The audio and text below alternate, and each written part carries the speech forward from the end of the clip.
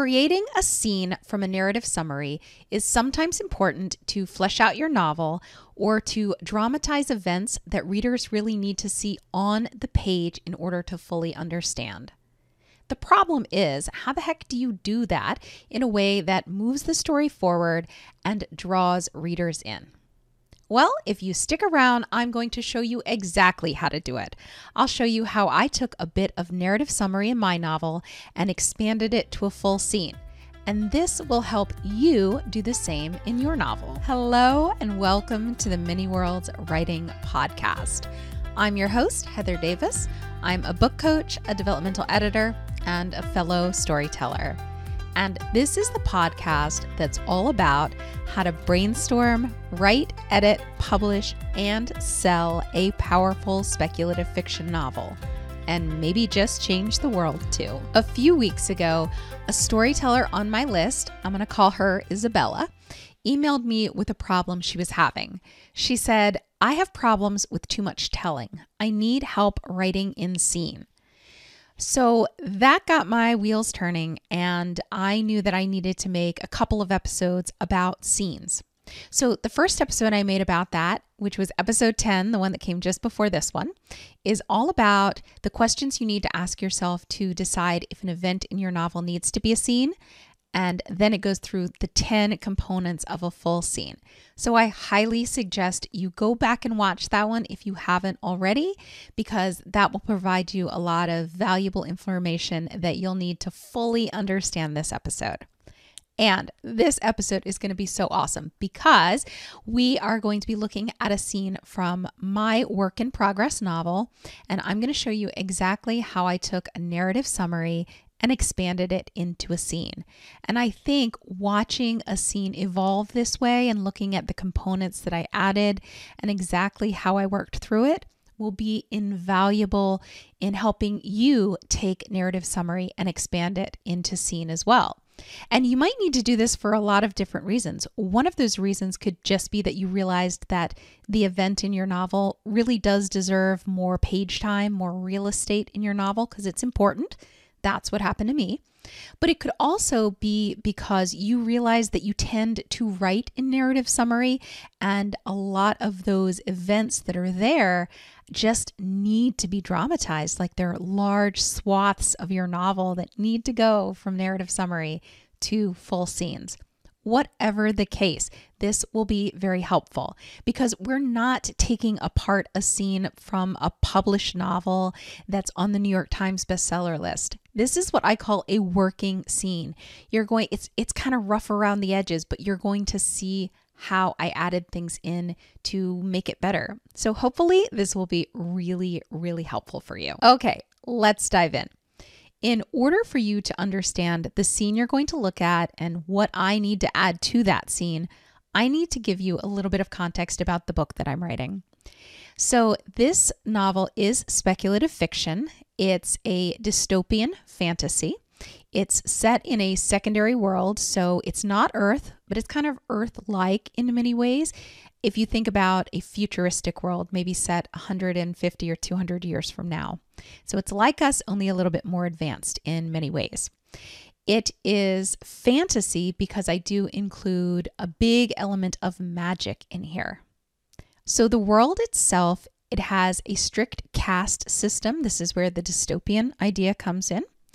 And at the very top, you have the God class people. Those are the emperor and his family. Then you have the elite class people. Those are like the nobles. Then you have the merchant class. Then you have the servant class. And this class of people, are filled with a group called the Visari people. The Visari people were slaves at one point in this world, although a little over 100 years ago in the world, they were freed, but they still are basically only servants, and they have strictly no upward mobility, and they aren't allowed to shop in certain stores or go in certain places or mingle with the higher classes. And finally, all the way at the bottom, you have the pariah class, and these are mixed class people. So this is part of the way that they control the mobility of people, making so if your child is a mixed class person, then they are actually the lowest class of person, and they cannot hold jobs, they cannot live within city limits, none of that. Okay, so that's a little bit about the world. I need to tell you one more thing about the world, and that's that, of course, there is magic. In this world, there is a type of magic called Nagus, and if you have Nagus, you are called a Nodral. And the only people who have Nagus, who are Nodrals, are the Visari people. Not all of them have it, but some of them do. And it is considered dangerous and illegal. So that if it's found out that any Visari person is a Nodral, then they will be executed. But not only that, their entire family will be executed because it's a genetic thing. And in order to control how many people have this, because we don't want any in this world to have Nagus, they will kill the entire family lineage. So it's really, really bad to be found out that you are a Nodral. Okay, so I think that sets you up pretty well for understanding the world. And now I just need to tell you a little bit about the character whose head you're going to be dropped into. The character is not my protagonist. He's kind of like my secondary protagonist, my co-protagonist, but he's the secondary one. And his name is Kell. He is the Emperor's son. So technically he's God class. However, he actually is the illegitimate son of the emperor, although only a few people in the very inner circle of the family know that. So the world at large thinks he is, going to be the next emperor. But the inner circle of the family knows that he's actually a mixed class person. So he's technically pariah class. His mother is a Visari woman, and who actually is a smuggler who takes other Visari people out of this empire, which is very totalitarian, and she smuggles them north to a freer empire called the Nasiri Empire so that they can truly be free. So there you go. I know that's a lot, but it's important that you understand those things about this world in order to understand this scene at all. One more thing that you need to understand. Just prior to this scene, Kell, the Emperor's son, had been sparring with his cousin, Elistar. And when they were sparring, emotions got heightened, and Kell had Nagus bubble up from inside of him and attack his cousin. His cousin collapsed and is currently fighting for his life in a hospital because the magic can be very, very dangerous. Up to this point, Kell had no idea he, in fact, is a Nodral. He did not know that. So you are dropping into a scene where he's waking up after that happened. He doesn't know that he's a Nodral yet. He does know his mother is a Visari woman. He's always known that. So he already knows he's technically pariah class, but he doesn't know he's a Nodral. And this is where he's waking up, and he's going to talk to his dad, the Emperor, and all of that is going to be established. As you can see, if you're watching this on YouTube, I've pulled the file up here so you can see it as we go through it. However, if you're just listening to this, no problems at all. I'm going to read the whole thing to you anyway. All right, as we go through this scene, I would like you to notice that it is actually narrative summary. It feels a little bit scene-like because it's what I call a pseudo scene, meaning it's narrative summary that is designed to feel more scene-like. Okay, let's dive in. He woke up this morning in his own room, Baba at his side as though he were a very young child who had a high fever and needed to be watched closely. And while the surgeons operated on Elistar's brain somewhere deep in the city hospital, he had a hemorrhagic stroke, they said, and the bleeding needed to be stopped immediately. Baba told Kell the truth of everything. He, Kell, was a Nodral. Baba, Nev, and Uncle Merrick had known since he was a toddler because it had burst out of him several times, killing 2 of Uncle Merrick's prize mastiffs. But then it had tapered off, disappeared entirely, and Baba had been absolutely convinced that it had cured itself because Kell was only half Visari. Kell hadn't had a single episode in well over a decade, until yesterday. Nodral. Kell knew the word so well from Nev's stories. Nodrils, she once told him in a very conspiratorial tone, were very real, but not the monsters or demons that Marinians made them out to be. They were just people with exceptional abilities, and they were only dangerous when left ignorant of their own powers and how to control them. With true guidance, they had the capacity to be healers and guardians of their people, like they were in ancient times. Healers and guardians. Kel wanted to believe that so much. He kept saying the word over and over in his head, Nodril, Nodril, Nodril, like the lyrics of a song. Don't worry, Baba murmured, gently stroking Kel's hair. I've already contacted an expert. She'll work with you to cure it once and for all. We will rid you of it, I promise. So that's where this little narrative summary about Baba telling Kel that he's a Nodril ends.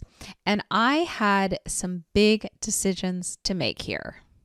So the decision I really had to make here was, do I leave this as narrative summary or do I expand it into a full scene? My reasoning for keeping it as narrative summary was I didn't want it to take up that much room. I had already written a lot of words. And of course, when you're writing, you always think, how am I going to ever write that many words? And then you start writing and you're like, oh my gosh, I have too many words. So I'm always cognizant of that I only have a limited space. However, there's the other part. Does it need to be a scene? Is it important enough to be a scene? So there are 3 standard questions I ask myself when I'm trying to make that decision. And there's a 4th honorary question that I ask that I didn't go over in last episode. So the first question I ask myself is, does this event touch the plot and move it forward? And the answer to that in this case is absolutely right. This is a huge moment for Kel plot-wise. He's figuring out he is a Nodril, which means if anyone found out, that could, God knows what happened, right? Would they kill the Emperor's family? He doesn't know. Also, it means there's this dangerous thing inside of him that could hurt someone, like he did with his cousin. So there's all of this unknown stuff there for him now. The same reason why when we get to question 2, it's a yes. It's, does the event touch the character arc of the point of view character? And yes, absolutely. It is forcing him along his character arc, which is for him really coming into his own and accepting responsibility for who he is and what he does. So it is pushing him towards that.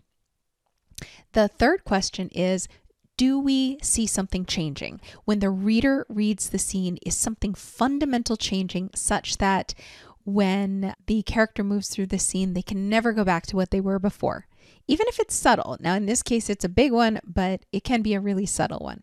And the answer is yes. Once Kel finds out this information, this is a big moment of change for him. He can never go back to what he was before. He will now and forevermore be a Nodril who has dangerous magic inside of him. Okay, the honorary 4th question, and I think it's actually a super important one. Does the event need to be on the page in order to be understood by the reader? And this is the one that really pushed me from keeping this as a narrative summary into making it a full scene. Because yes, the reader, in order to fully understand Kel and his reaction to this, they need to see it on the page. Okay, decision made. This event needs to be a full scene. Now, what I had to do was take the narrative summary that I had and expand it using the 10 components that I know belong in a full scene. I'm going to quickly go over those 10 components, but if you start feeling a little bit lost, please, please, please go back and watch episode 10. I fully explain all 10 components. All right, component number 1, I need a strong hook, a beginning to the scene that kind of draws people in. Number 2, I need contextual information. I need to provide the reader with the who, what, when, where, why of the scene so that they feel fully grounded in the moment. They know where they are physically, they know where they are temporally, and they get an idea of where the character is psychologically and emotionally. Okay, number 3, the point of view character needs a scene goal. So we need to understand like what it is they want out of this scene. These can be active scene goals or passive scene goals. Active scene goals are ones where they're really pursuing something directly, and passive are those goals where you almost feel like they don't have a scene goal because in order to achieve it, a lot of times they are not acting. Anyway, again, if that is confusing to you, go back and watch episode 10. Number 4, we need to include action and dialogue. These are the hallmarks of a scene. In fact, these are the things that allow a reader to understand, in fact, that they are reading a scene. Dialogue is something that readers will scan your book for sometimes and kind of skip your narrative summary. I know it's a terrible thought, but sometimes they will. Number 5, we need an inciting incident. The inciting incident within a scene is something that kicks the scene off, that makes the scene happen. And the inciting incident can be more of a global inciting incident, which kind of happened maybe before the start of the scene, or it might be a scene-specific inciting incident that really happens right there in the scene itself. Number 6, we need progressive complications. So once the inciting incident happens and the character is pushed out of their normal world, what they wanted to do in this scene, and they're confronted with something else, then we need to complicate and escalate the situation. That's where we get the delicious tension and suspense. Number 7, we need a pivotal moment. A pivotal moment is the thing in the scene that you need to be 100% clear on before you write the scene. The pivotal moment is why we're there. What is it that the reader actually needs to see? Why is this scene being included in the novel to begin with? Number 8, we need a decision. Typically, the point of view character is going to make some kind of a decision, big or small, after the pivotal moment, after the progressive complications. They're going to decide something and then they're going to act on that thing. Sometimes their decision is not to act on anything. Number 9, we need an outcome, right? What happens because of the pivotal moment and the decision, what's going to occur? And then finally, we need a strong scene ending. And again, it doesn't have to be anything fancy or elaborate, but it's something that kind of drags the reader forward and makes them want to go to the next scene instead of just closing the book and going to sleep for the night. So those are the 10 components of a full scene, and you will see those represented in the new scene that I've written for this event in my novel. But you don't just want to include the 10 components of a complete scene. You also want to add a little bit of extra stuff in there. You want some frosting, you want some whipped topping, you want that cute little maraschino cherry on top. You want to add some things to help make sure your scene is vibrant and that readers really connect with your character and want to keep reading. So there are 6 techniques that you can use to make sure that every scene is vibrant. The first technique is to make sure that you are bringing in the senses. Sight, sound, touch, taste, all of your senses, smell, you want to bring those in a meaningful way. So you don't want to just dump the senses onto the page, but you want to throw 1 or 2 of them in here or there as they enhance the scene. Number 2, you want to bring in body language. Body language is really important because we often can't control our body language, and very often it will tell maybe a different tale than what we are saying. It can help the reader decode how a character is feeling without always having to tell the reader exactly how the character is feeling. They can intuit it from the body language. Number 3, we need to bring in conflict. Conflict is when 2 characters kind of want different things. They have different goals, different agendas. It doesn't have to be big. They don't have to be in an argument or anything like that. But if they have slightly different goals, then we begin to feel that friction between them, and it leads to the feeling of tension. And readers love tension. It also leads to the feeling of suspense. Suspense is when we don't know what's going to happen next because these characters are in conflict and there is tension. So that makes us unable to know exactly what's going to happen next. Readers love it. Number 4, you need to bring in your point of view characters' interiority. Interiority is literally their internal world. It's their thoughts, their feelings, what they're afraid is going to happen, what they think is going to happen, all of that. Number 5, you need to bring in your point of view character's backstory. You don't want to info dump it. You want to grind it up and sprinkle it in like pepper or like breadcrumbs. The idea is you want to drop little clues and hints, and as the point of view character moves through the scene, this is how you make sure that the scene and the novel feels rich and textured and it feels real. Because the truth is, whenever we are faced with a situation as real people, we always bring in our history, what we know to be true, our own backstory when we're making decisions, when we are evaluating events. And your point of view character is no different. This is how we really help the reader to connect with the character through backstory, through interiority. Number 6, you need subtext. Subtext is when what's being said on the surface or done on the surface doesn't really match with what's happening underneath. So basically, a situation is a little bit more complicated than it first seems. You can have tons of subtext in that they're having an argument about the dishes, but the reader knows that it actually has nothing to do about the dishes. It's about an affair one of them is having, right? That's a lot of subtext. But it can also be subtle, where sometimes a character isn't saying what they actually mean or doesn't really mean what they say, or there are just many more layers to it. There are some things that are being left unsaid. Okay, so subtext is just how people talk, because mostly we're not super upfront about our thoughts and feelings. Usually there's more to it. There's stuff that we're holding back, and your point of view character is exactly the same way. Okay, as we go through the scene, you'll notice that I've added inline comments to show you exactly what component of the scene you're looking at. I will be reading the scene to you and talking about the components of the scene as we go. If you want this scene as sort of a study scene, or you just want to read it without all of my interruptions, you can find this as well as all of the other scene workbooks at manyworldswriting.com/scene. And I do encourage you to go pick that up. I think I give you a lot of really good tools there.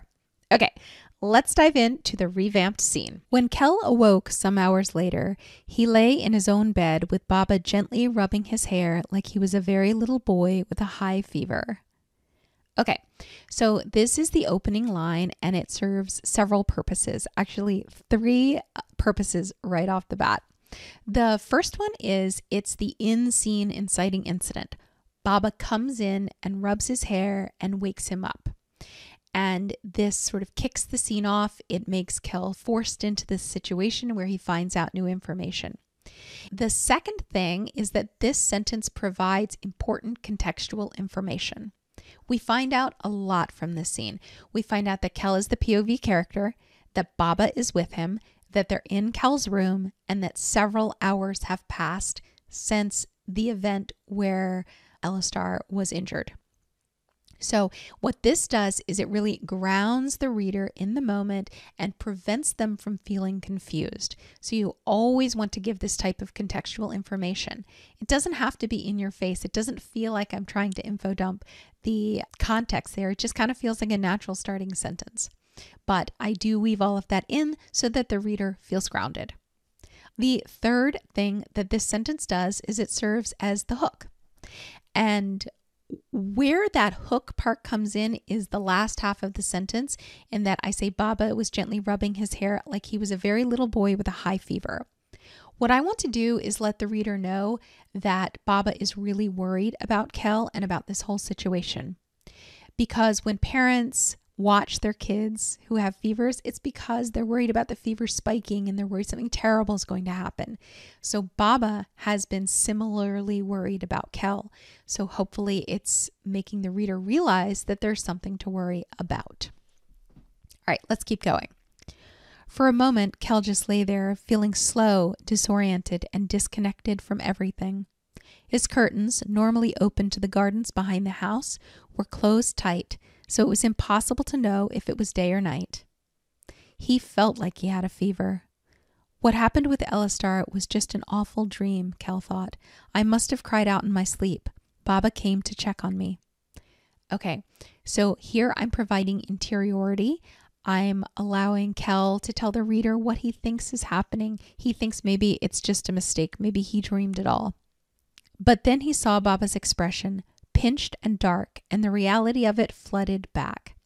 So with Baba's expression being pinched and dark, I am throwing in body language so that Kel can understand something. So he's picking up on something that Baba isn't saying. That's also subtext, right? He's reading the subtext of the situation. Thank the gods, Baba whispered.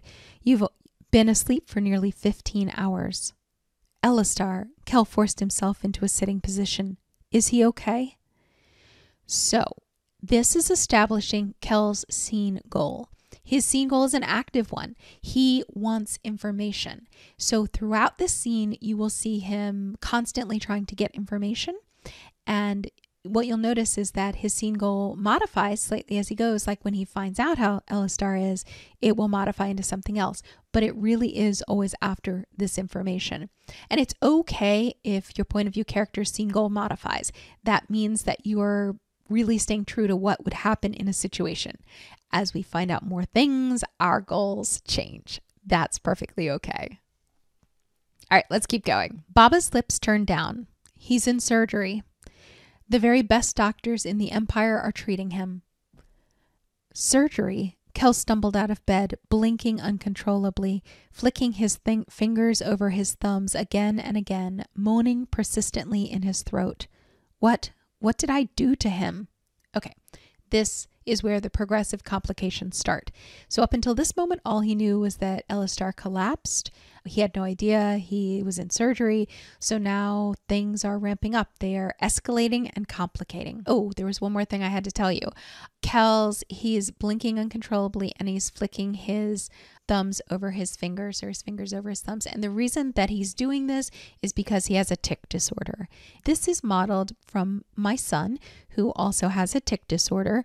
And what I really wanted to do with Kel was to make sure that I didn't write your typical emperor's son, right? The kid who was suave and who everybody liked and who was good at everything. I wanted to write a more realistic character, and I thought he would be far more interesting if he wasn't that kid. If he was the kid with the tic disorder, the kid who was made fun of, the kid who didn't really fit in. So all of these things come into play with Kel's character. Okay, it's been deemed a sudden cardiac arrest brought on by a seizure. Baba exhaled, taking Kel's hand and squeezing it gently. But it wasn't your fault, Kel. It was only a terrible accident. It was so my fault. Kel snatched his hand away. I just don't know how.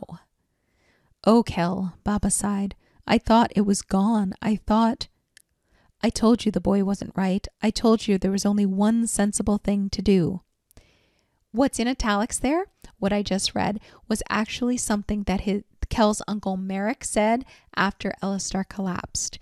So now Kel is starting to think back. So I'm bringing in his backstory. He's starting to think back and he's putting the puzzle pieces together that, wait, Baba thought what went away? Wait, Uncle Merrick said something was wrong with me.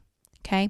So he's starting to piece these things together, and I'm just allowing him to do it on the page so the reader can see it and experience it. You thought what was gone?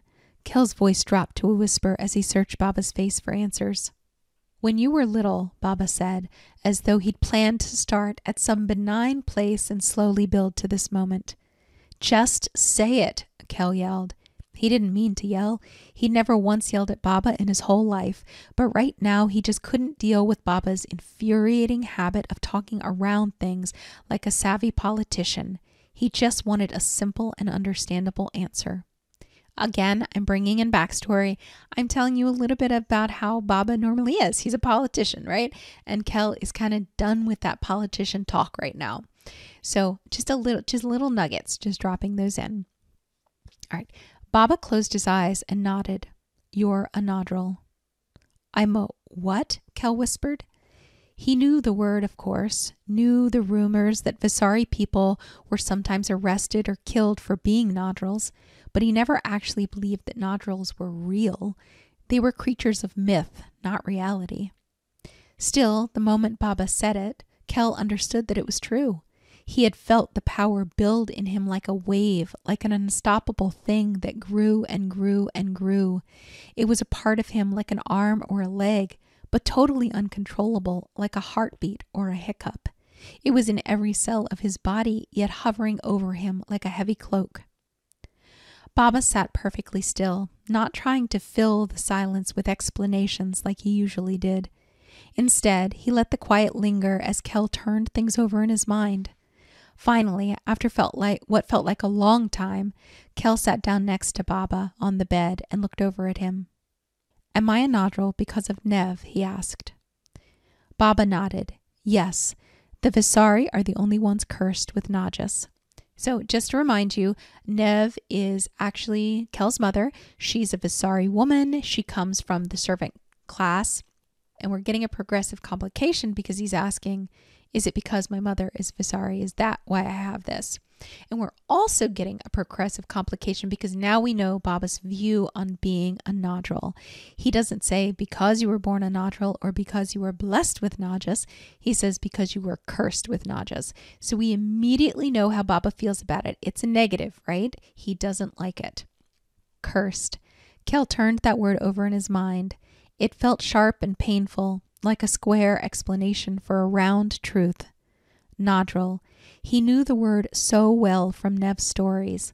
Nodrals, she once told him, when they were tucked in the large hollow of a sycamore tree overlooking the northern mountain passes, weren't the demons or monsters Marinians made them out to be. They were just people who were born different. They're only dangerous when no one teaches them how to control what's inside of them.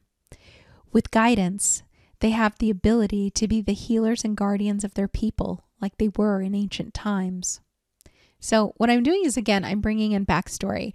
I'm bringing in some memories with Kel and his mom, so we kind of know how Nev views being a nodral. So she and Baba are completely disagreeing on what this is. And so, of course, now we know that Kel is sort of caught in the middle. Who is he going to believe?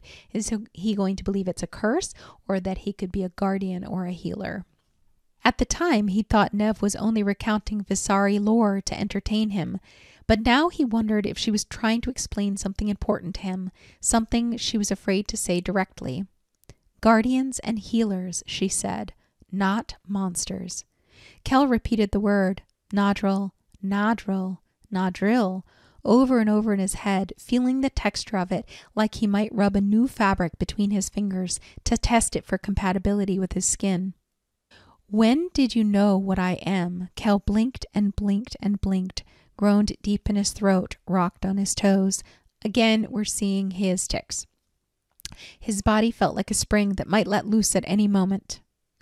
"You were just a toddler," Baba said. "The thing inside of you killed one of Uncle Merrick's prize mastiffs when the dog jumped up and knocked you down." "Killed?" Kel pressed his hands over his face, forcing himself to breathe deeply even as acidic panic rose in the back of his throat. No wonder Uncle Merrick always seemed so cautious of Kel, so watchful, so mistrustful. "I killed the dog?" So this is a progressive complication. Now he knows that he's had this thing inside of him that can kill. So this makes him, of course, even more worried about Elistar and what's happening there.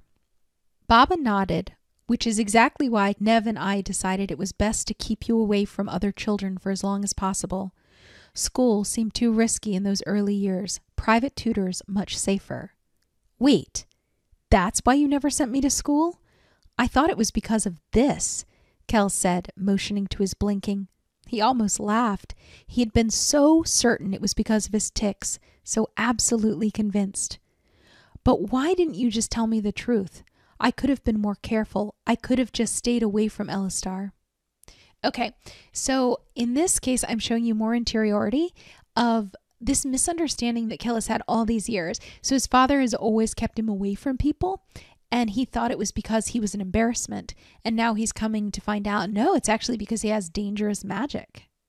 Because Baba took a deep breath and pressed his lips together. For the first time ever, Baba looked almost haggard.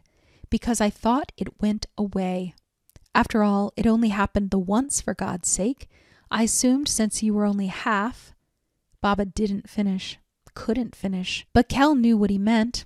Half Marinian, half Visari. You thought since I'm pariah that I didn't have enough Visari blood in me to make me a real Nodril. You thought the power wouldn't last, Kel said quietly, watching his fingers slide over his knuckles instead of looking at Baba. Baba never used the word pariah. To say it out loud would be admitting what Kel really was. It would be admitting that Kel had no right to inherit the empire, no right to live in the Rashna villa, no right to live in the city of Zankori, no right to even bear the Rashna name at all. So again, I'm bringing in backstory in the form of context and memory here, letting you know what all of this means, like the idea that he is actually pariah and that he'd always sort of misunderstood some things. Don't say that word. Baba's voice turned stern and almost unrecognizable. He was more stressed than he was letting on, and somehow that made Kel's own nervousness hover closer. Kel shrugged. It's what I am, whether you like the word or not, Baba. I'm the bastard son you passed off as the real son. And now I'm not only a pariah, but also a Nodril. You are the Miri Khazar, Baba insisted, taking Kel by the shoulders and staring into his eyes as though he were begging Kel to keep playing along with the farce.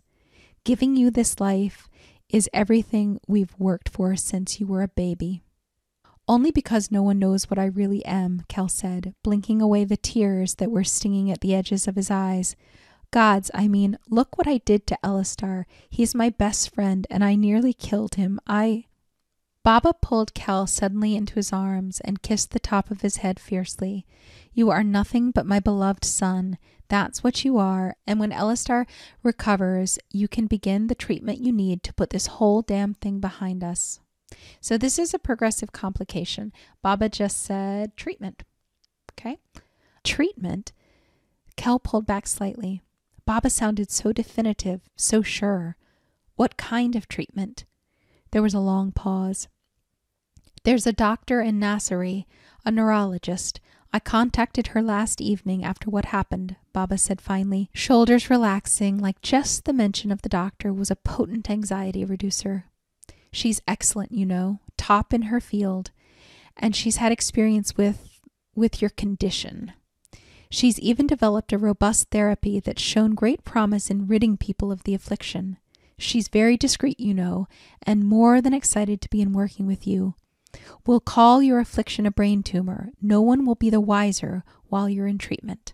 So now, again, more progressive complications. He's finding out more about this treatment. Treatment, therapy. Kel wasn't sure why, but the words twisted his stomach. What kind of treatment? Does it matter? Baba snapped, frustration suddenly grinding the edges of his voice. You nearly killed your cousin. Whatever the treatment, we'll take it if there's some possibility for you to finally be normal. Normal, Kel flinched. Whether or not he was a Nodril, he would never be normal. You're right. It doesn't matter, Kel whispered. Can we go to Elistar now? I want to be in the hospital when he gets out of surgery. So this is Kel's decision. He's taken in all the information. The pivotal moment happened, and now he's making a decision. I want to go see Elistar. Baba shook his head. It's better if we remain here for now. Kel opened his mouth to protest, but Baba had that stubborn look about him. He'd made his decision, and he would not be swayed. It was just as well, anyway. There was still an aching exhaustion deep in Kel's body, and every move he made felt slow and heavy. Besides, he wasn't sure he wanted to face Uncle Merrick yet, to see that look of blame. So again, we're seeing Kel making a decision. He's not going to fight Baba's decision that he shouldn't go to see Elistar.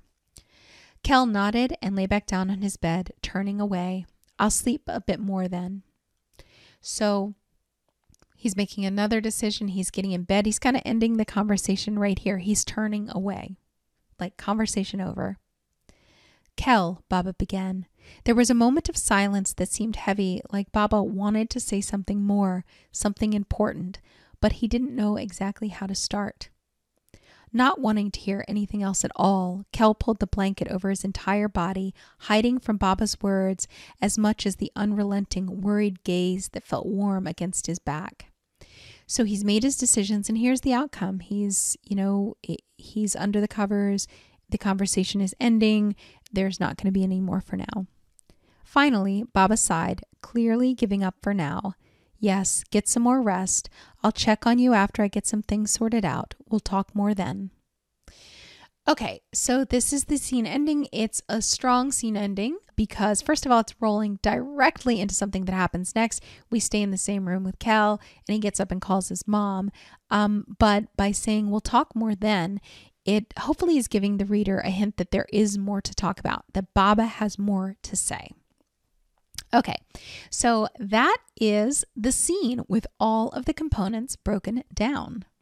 Okay, writers, I know that was super long, but I hope it was also really, really helpful for you to see a scene that's in progress.